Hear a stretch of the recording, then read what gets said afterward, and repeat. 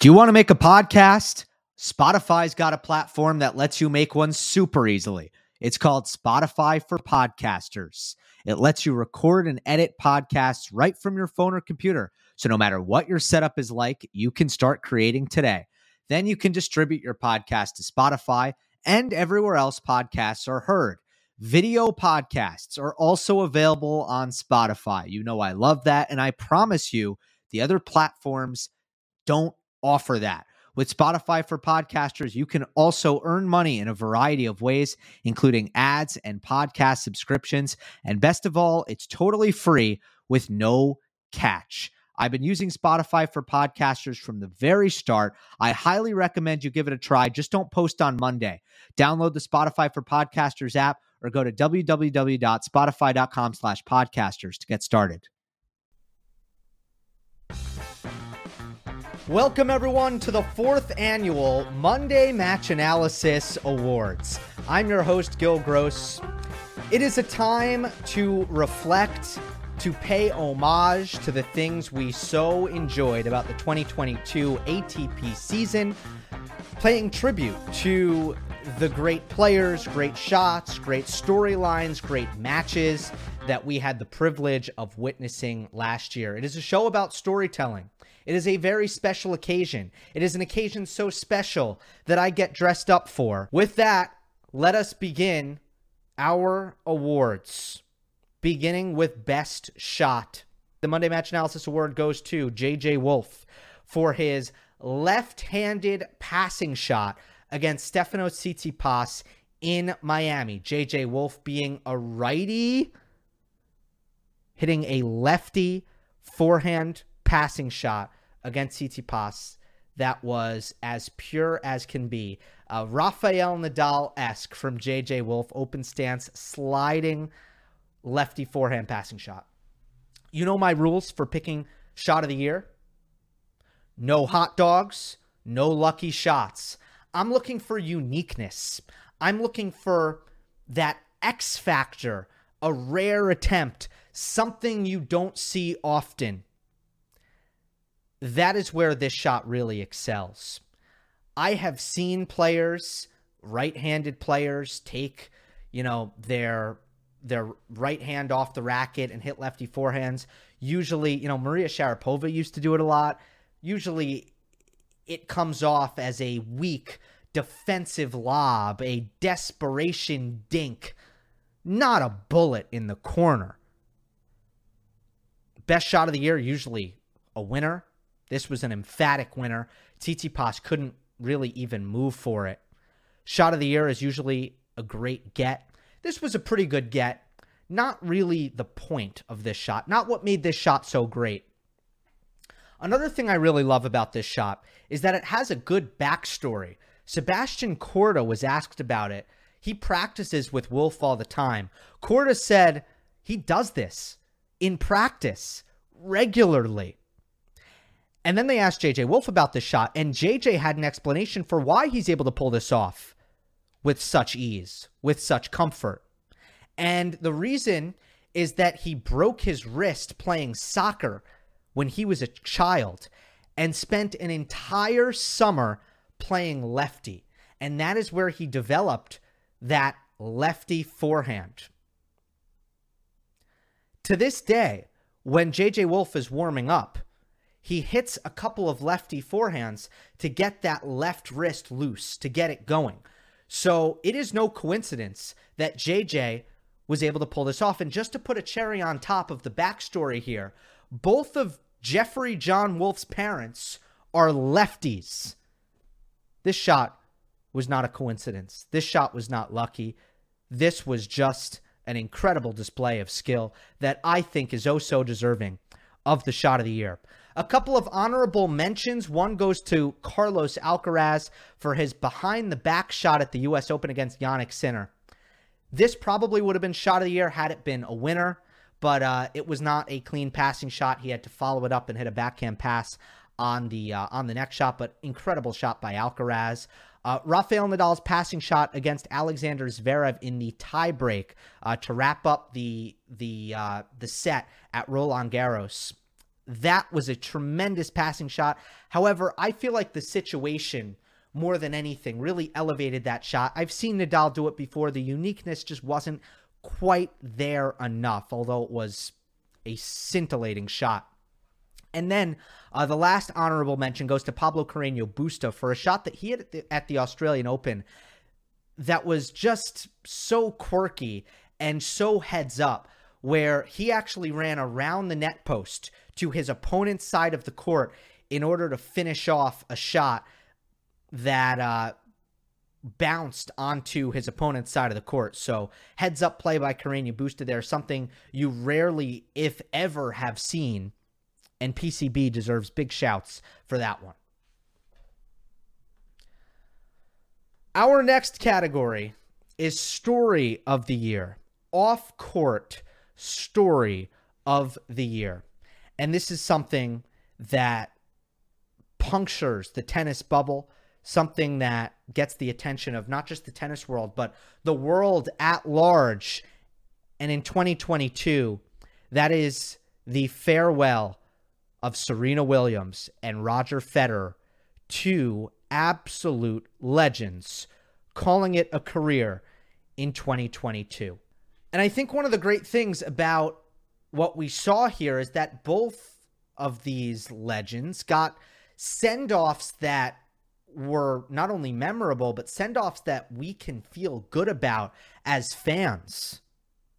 Serena was honored after beating Danka Kovinic at the U.S. Open in front of the most electric tennis crowd at Arthur Ashe Stadium you will ever see. And I liked that the tribute of Serena Williams came after a win, so she could fully appreciate it. Whereas most of the time, tennis players are celebrated for the final time after a loss, because most players at that point in their career are not winning any tournaments. I thought the USTA did a great job. They did the occasion justice with Gayle King presenting a video tribute from Oprah, the presence of Billie Jean King. It felt larger than tennis. And if there's anything that's appropriate for Serena, it's a ceremony that feels larger than tennis. Roger Federer's farewell was also a dream scenario because he was surrounded by the rivals that made his career so special. And the emotion, not just from Roger, but from those rivals, particularly Rafael Nadal, Novak Djokovic, Andy Murray, it was moving. Federer's words were unbelievably uplifting, and for what was on paper a very difficult end to Roger Federer's career, I felt his words would give his fans around the world a little bit of solace, a little bit of good feelings that it did end in a good place, and we should be smiling because it happened, not crying because it's over. Not to mention that Roger's ending at the Laver Cup seemed like a fitting transition to Federer's entrepreneurial life, considering the fact that the Laver Cup in itself is one of Federer's creative inventions and his creative properties with his very own agency, Team 8. So a no-brainer to me that the story of the year in 2022 is the retirement of Serena Williams and Roger Federer. But when I did pose the question on Twitter, at @Gil_Gross is my Twitter, when I asked you guys what you thought the award should be, I actually got a different answer more often than not. Most of you said, and this is an honorable mention, Djokovic. Djokovic in Australian immigration crosshairs. And the reason I did not go with Novak being stuck in the mess in Australia in January is because I like this award to go to a story that has some positive feelings associated with it. You look at the last 2 years, and that's not to say that it is always a positive story, but usually you can take some positive out of it. Australian bushfires, one in 2020, when the Australian Open and Tennis Australia raised an incredible sum of money to support the bushfires that were ravishing Australia at the time. In 2021, it was the disappearance of Peng Shuai, and not that in itself, but the way the tennis world rallied around that topic and took real action to attempt to pressure China to give the desired outcome in Peng Shuai's case. The story of the year should have at least a semblance of feel-good aspects to it. Another honorable mention goes to Wimbledon banning Russians, ATP taking points away. This is another story that I sincerely wish never happened. And although it was significant, I just don't feel like it fits the story of the year in terms of what I'm looking for here. The next award is the Comeback Player of the Year. And the award goes to Borna Coric. Here's the story with Borna Coric. He spent a year off tour because of a right shoulder injury. Stopped playing in March of 2021, had the surgery in May, and returned at Indian Wells this year. This was not a comeback story that was successful from the start, that was easy from the start. In fact, it was very hard. There were some results in the beginning that were moral victories. He lost 3 setters to Jannik Sinner and Alexander Zverev in his first couple weeks back, but ultimately, Borna Coric lost 6 of his first 7 matches of the season. His ranking was going the wrong direction, and things were getting rather desperate, as in June, his ranking was down to 255 in the world. And by the time Cincinnati rolled around, Coric was still outside the top 100. And he was on his 9th protected ranking. He wasn't really getting wild cards. And maybe he would have had he run out of protected rankings, but you get 12 of them. And Coric was on his 9th. And he was ranked 152 in the world. Things were starting to look a little bit bleak. Second round, Cincinnati beats Rafael Nadal.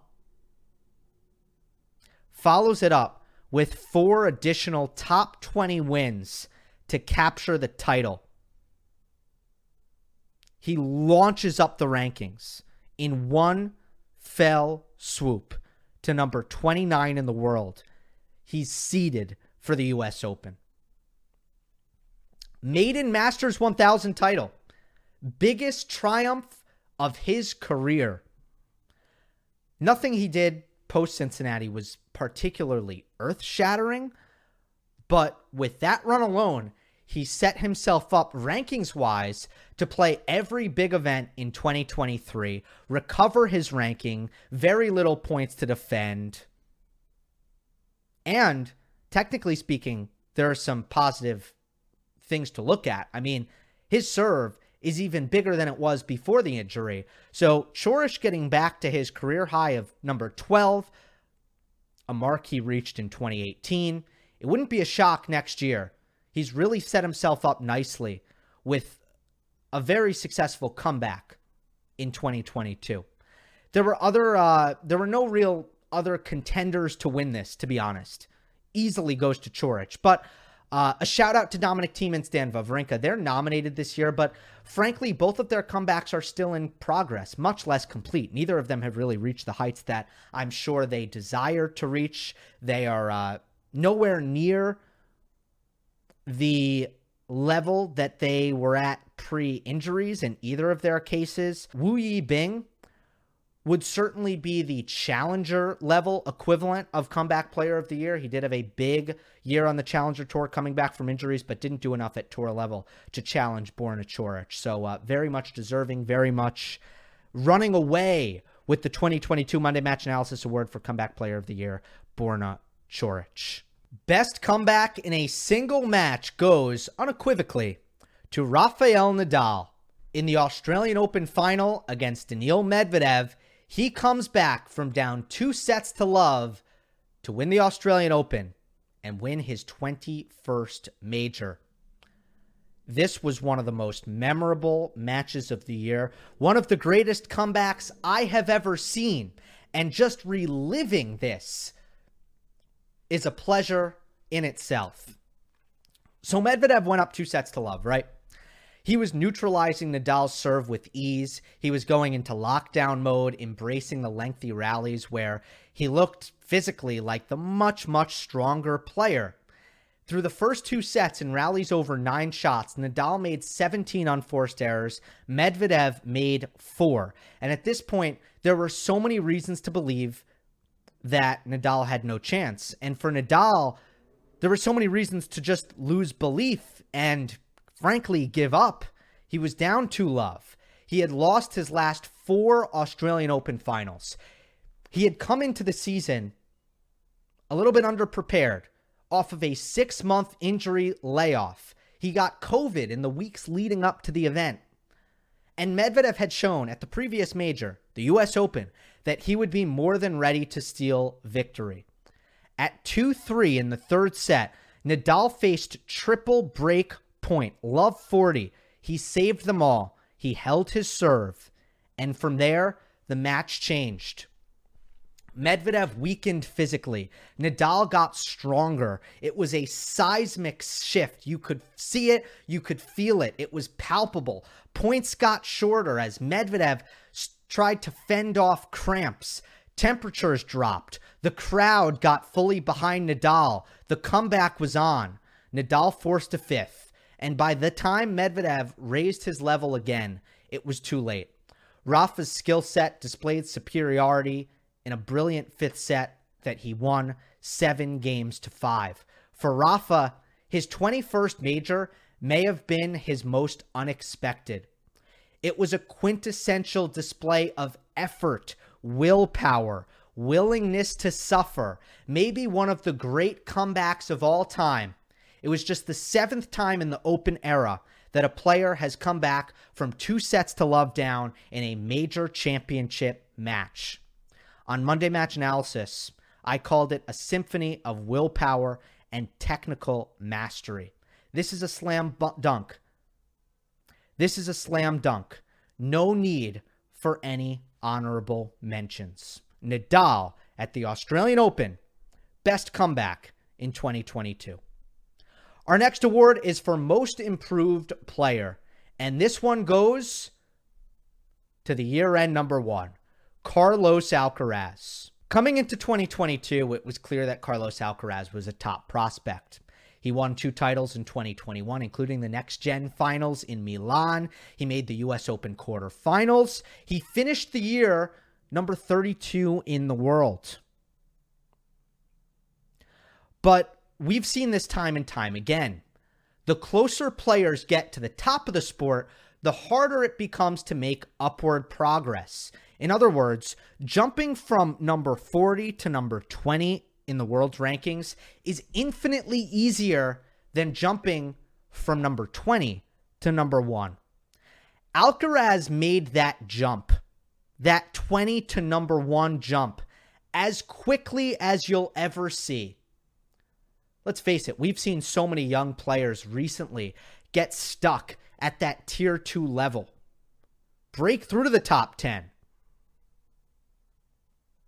and begin to kind of run in place, not quite able to crack through. Alcaraz blew through the yield sign. He was playing at a tier 1 elite level before anyone could have predicted it.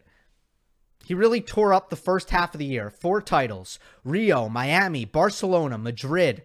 His only losses in that long stretch of time from the Sunshine Double to Roland Garros was an epic with Nadal and a fatigue loss to Korda in some nasty wind in Monte Carlo.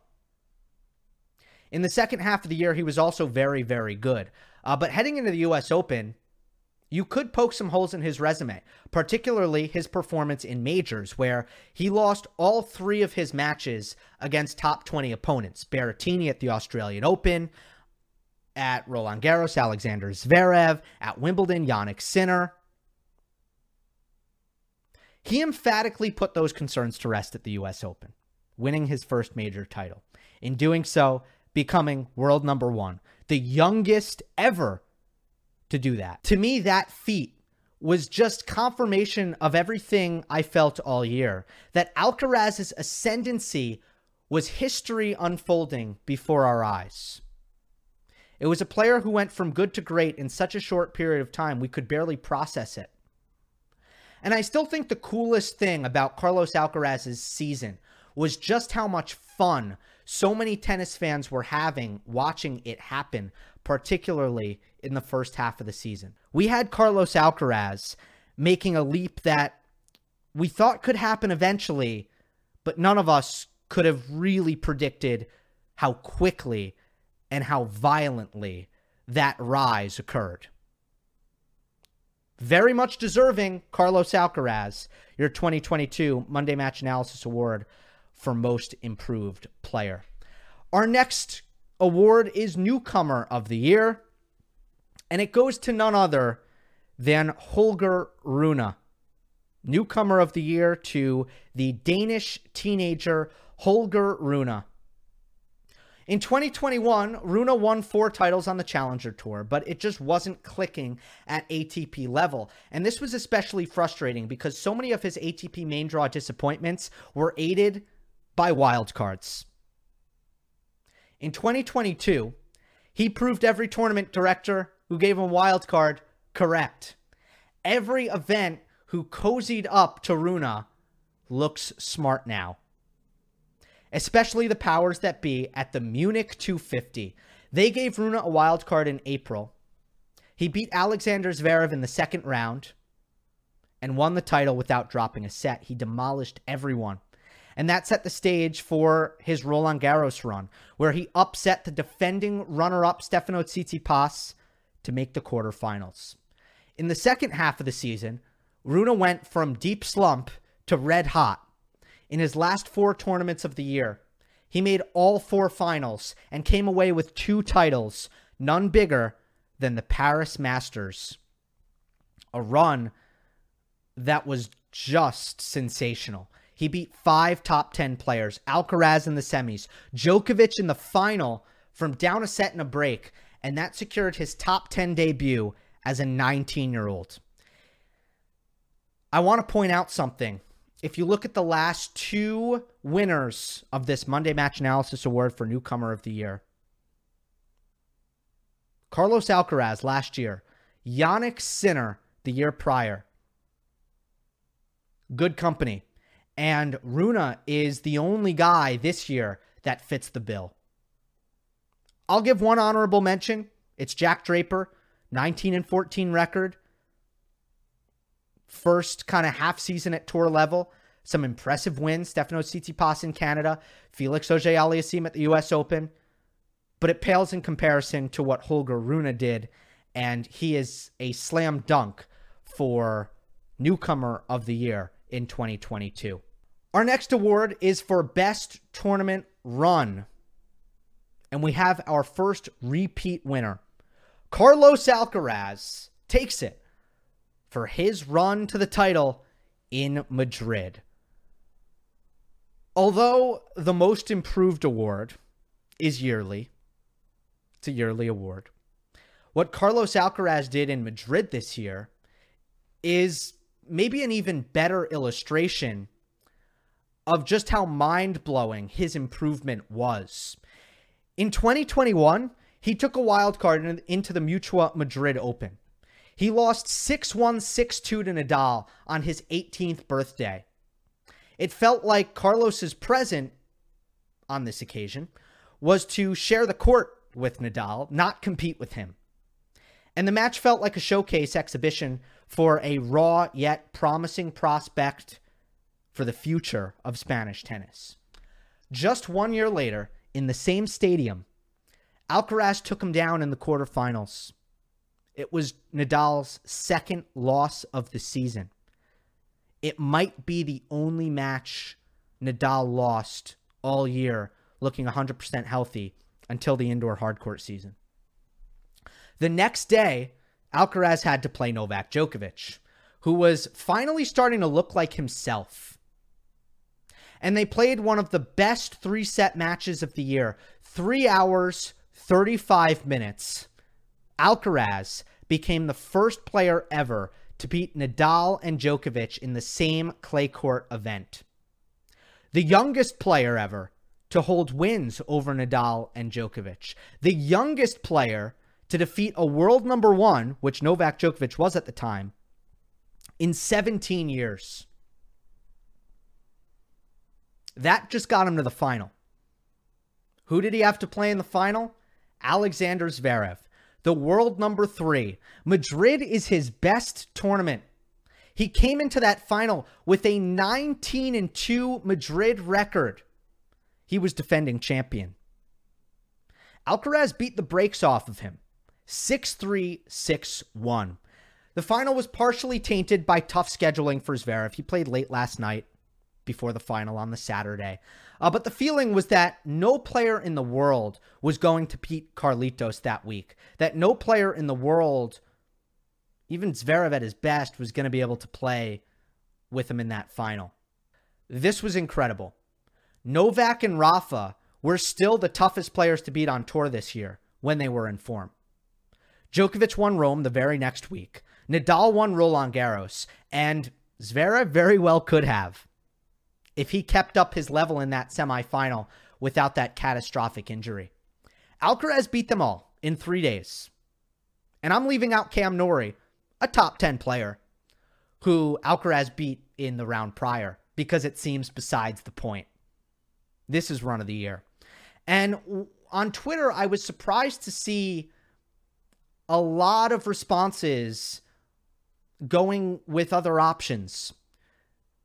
I always think there's some recency bias to the second half of the year. Always feel that way. But there are some good honorable mentions here. Carlos Alcaraz. At the U.S. Open, he set the record for time on court during that run.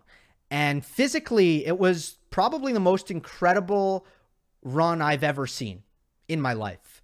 So there was a lot of special sauce to that U.S. Open run. There's no doubt about it. That could have won. I still think the Madrid thing was more impressive and more captivating in terms of this award. Holger Rune in Paris, that was a gauntlet. He beat Hubert Hurkacz, Andrei Rublev, Alcaraz, Felix Auger-Aliassime, and Djokovic. Coric in Cincinnati, he beat 5 top 20 players. His run was Nadal, Bautista Agut, FAA, Cam Norrie, and Stefanos Tsitsipas.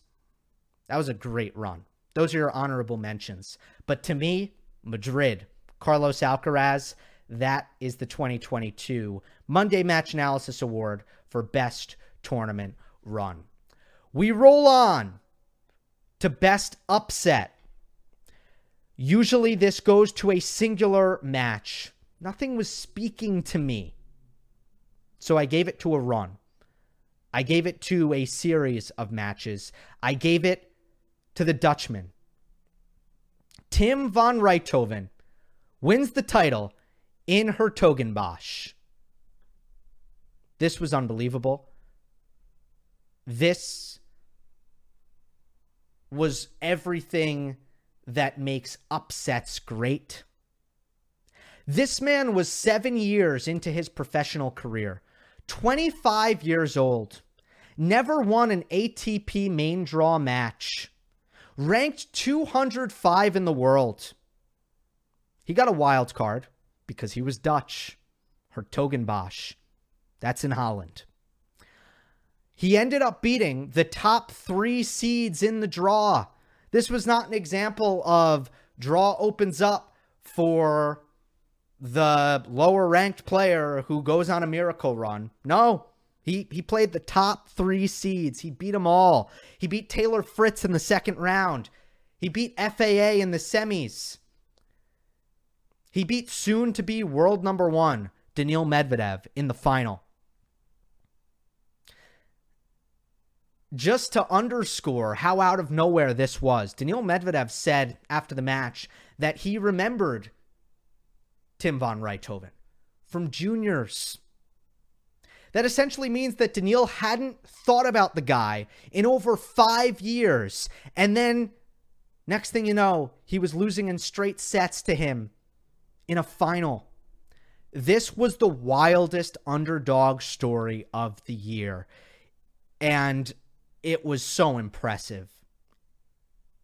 and everything that makes those 250 weeks potentially so special. Because to Tim von Richthofen, it didn't get much bigger than this. And we'll see. It may never get bigger than that. Honorable mentions. Daniel Galan beat Tsitsipas at the U.S. Open in the most surprising early round upset of a top seed at a slam. And oftentimes, this is how this award goes. Usually it's a top seed at a major who gets stunned. I was at that Galan-Tsitsipas match, at least portions of it, and I just couldn't make it upset of the year. Why? Nobody really cared. It wasn't a good match, and Serena was playing. And there were a lot of upsets that day. It was kind of crazy. It wasn't even on Ash. It just didn't feel big. Was it shocking, stunning, gobsmacking? Yeah. But was it memorable, fun, interesting? Not really.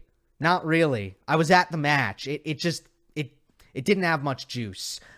Hugo Gaston beating Stan Wawrinka. He won it in 2020. That match at center court, Chatrier, crazy crowd, drop shots galore. That's what I'm talking about. Last year, Alcaraz defeats Tsitsipas, third round, U.S. Open, packed Ash, 5 sets, tie break. That's what I'm talking about. Galan over Tsitsipas? No. Tiafoe beat Nadal in a very memorable match that did capture the attention of the world. But those who were carefully monitoring both players and their form, they could have seen this one coming. It just wasn't shocking enough to be upset of the year. That's why this goes to von Richthofen in Hertogenbosch. But a shout out to those other 2 results.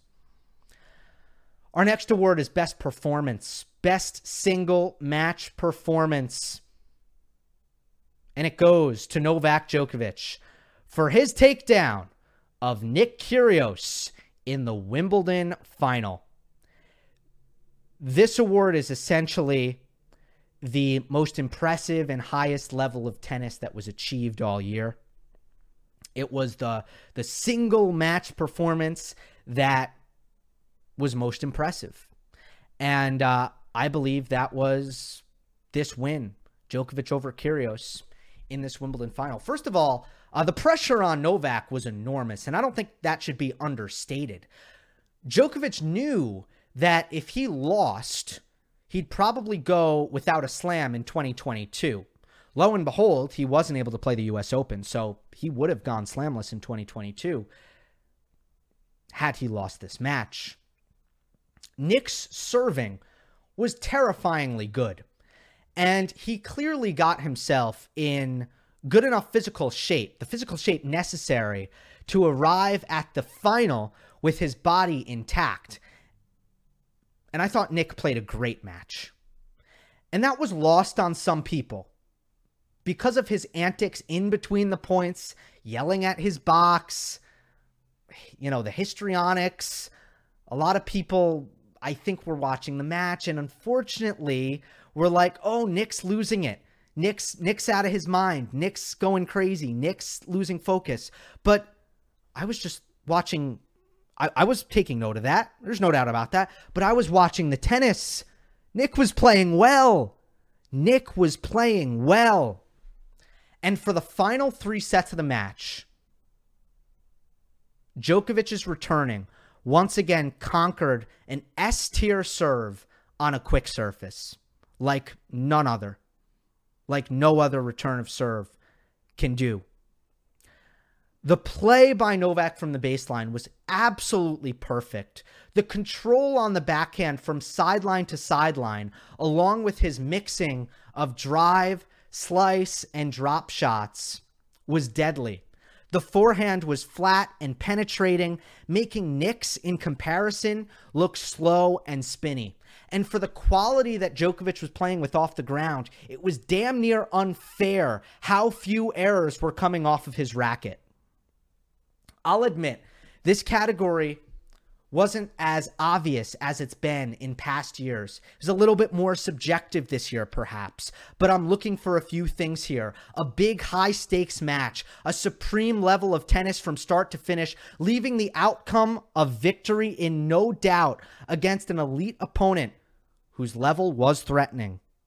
And this Wimbledon final by Djokovic checks all those boxes and was flat out the most impressive performance I saw this year. Honorable mention. Funny enough, the last 2 years, it's gone to Roland Garros matches between Nadal and Djokovic. In 2020, Nadal's win, straight sets over Djokovic in the final. In 2021, Djokovic's win, 4 sets over Nadal in the semis.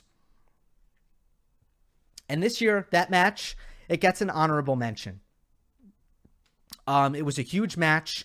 It was definitely one-sided for Nadal in terms of the outcome not being really in doubt. He didn't come close to losing the match. But I think Djokovic has performed better, a lot better. And I think Nadal has had better performances. One of them was 2 years ago when he won this award. So to me, this Roland Garros quarterfinal, this occasion, it didn't quite do it for me. I thought Nadal played obviously a really, really great match, but I wasn't left quite as impressed as I was with Djokovic's performance against Kyrgios at Wimbledon. Let us move on to our penultimate award. It is Match of the Year, and I am so honored to say the 2022 Monday Match Analysis Award for Match of the Year goes to the U.S. Open quarterfinal between Carlos Alcaraz and Jannik Sinner. A match I was at, which is crazy. Definitely the best match I've ever witnessed. Let's start here. A classic match should have a great backstory. This match had that, with Kyrgios losing to Khachanov the night before in the top half, and Nadal losing to Tiafoe on the bottom half of the draw. Alcaraz and Sinner were co-favorites to win this U.S. Open. Engaged fans knew how important this match was. And Sinner, of course, had beaten Alcaraz in 2 straight matches without dropping serve, mind you. First time was at Wimbledon. Second was in the final of Umag. In both matches, Sinner was considerably more clutch than Alcaraz, had a cleaner, simplified approach, advantages in the serve-return dynamic. Would Jannik retain that advantage? Well, both players, here was another storyline, had played 5 setters in the previous round. Alcaraz, late at night, over Cilic on Ash. Sinner, in a dead environment on Armstrong, over Ivashka. He was very upset with his performance. He felt that he should have been off the court far more quickly than he was, but he had to go 5 sets against Ivashka. And that set up this meeting. The points in the first set were scintillating. It was clear that this had a lot of potential to be a classic, but without tons of drama, Alcaraz took the opening frame. In the second set, Carlitos looked poised to go up 2 sets to love. He had triple set point at 5-6 love 40 in the second set. And this 5-6 game would turn into one of the most memorable games of the season. Sinner hit 3 unreturnable serves to get the game to deuce. He worked to game point to force a tiebreak. And on game point, Alcaraz hit the greatest shot I've ever seen in person. It was an honorable mention for shot of the year. Behind the back passing shot. Back to deuce.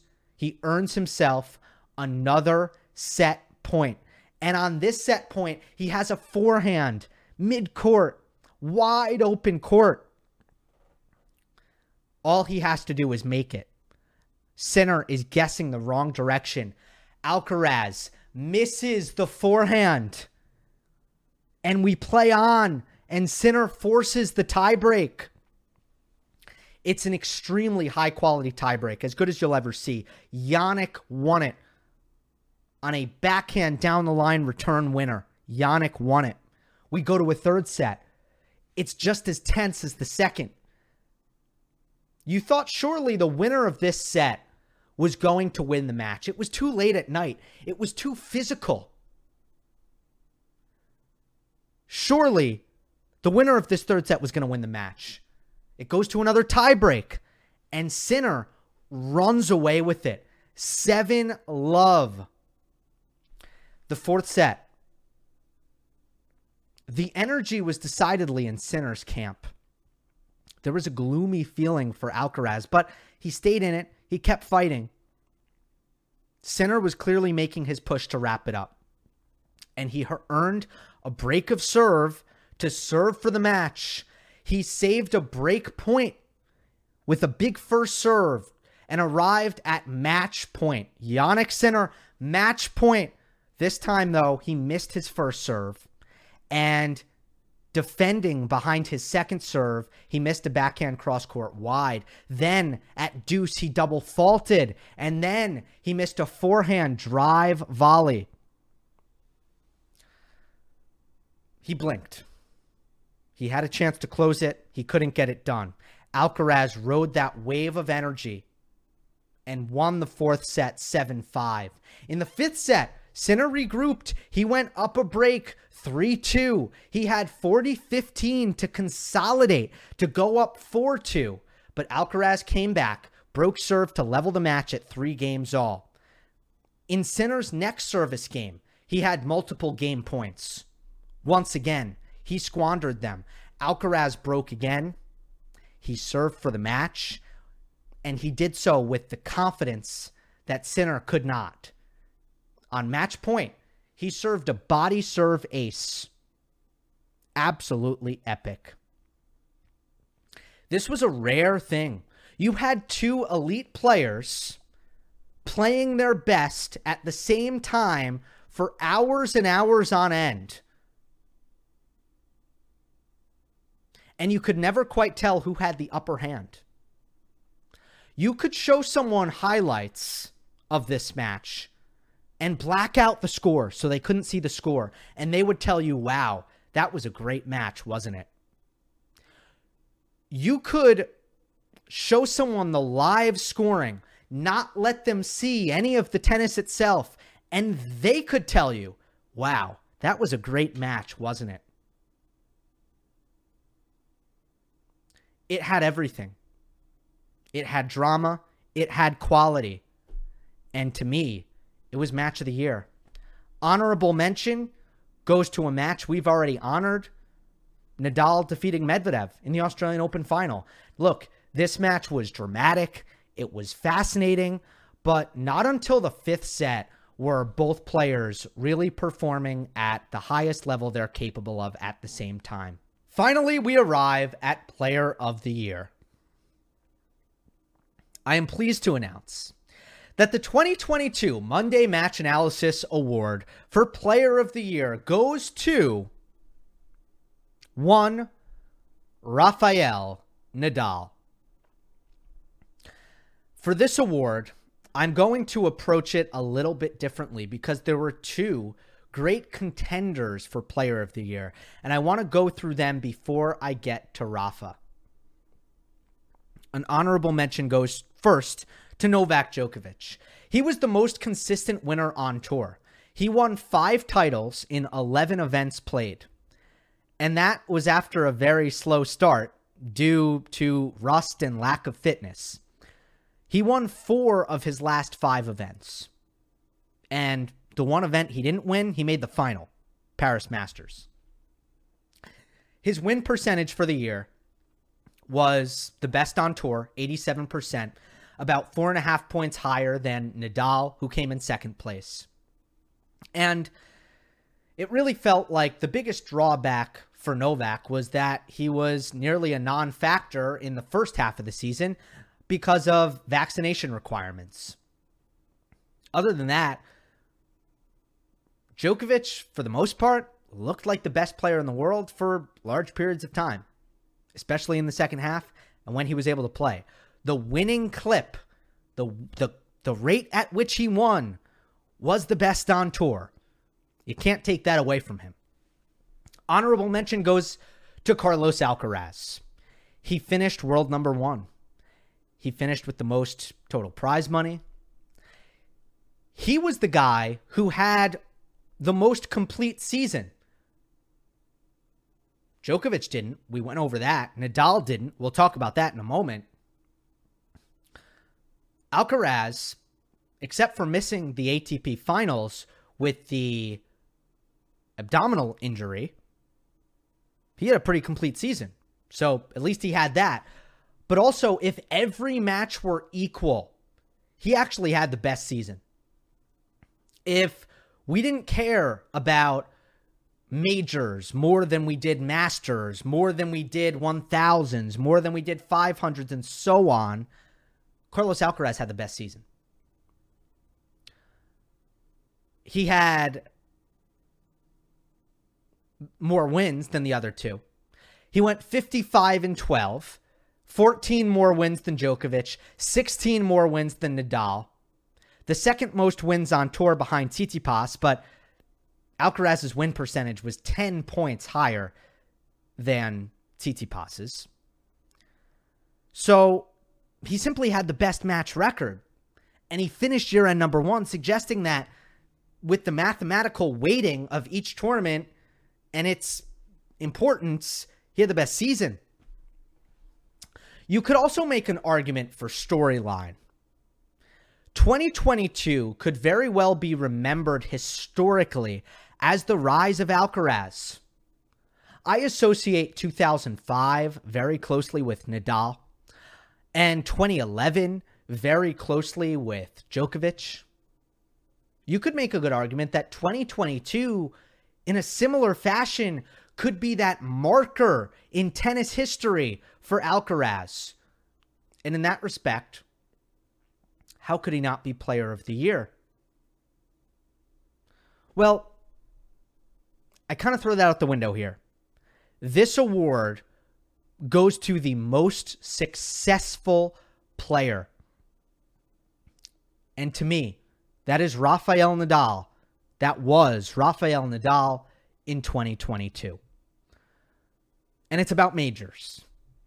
He took the lead in the slam race by winning the Australian Open and Roland Garros. And the player who wins the most majors has a huge advantage in this award. When the best few players in the world look back at their seasons, success is very much defined by what happens at the fore. And there needs to be a very compelling reason to give it to somebody else when one player won more majors than the others.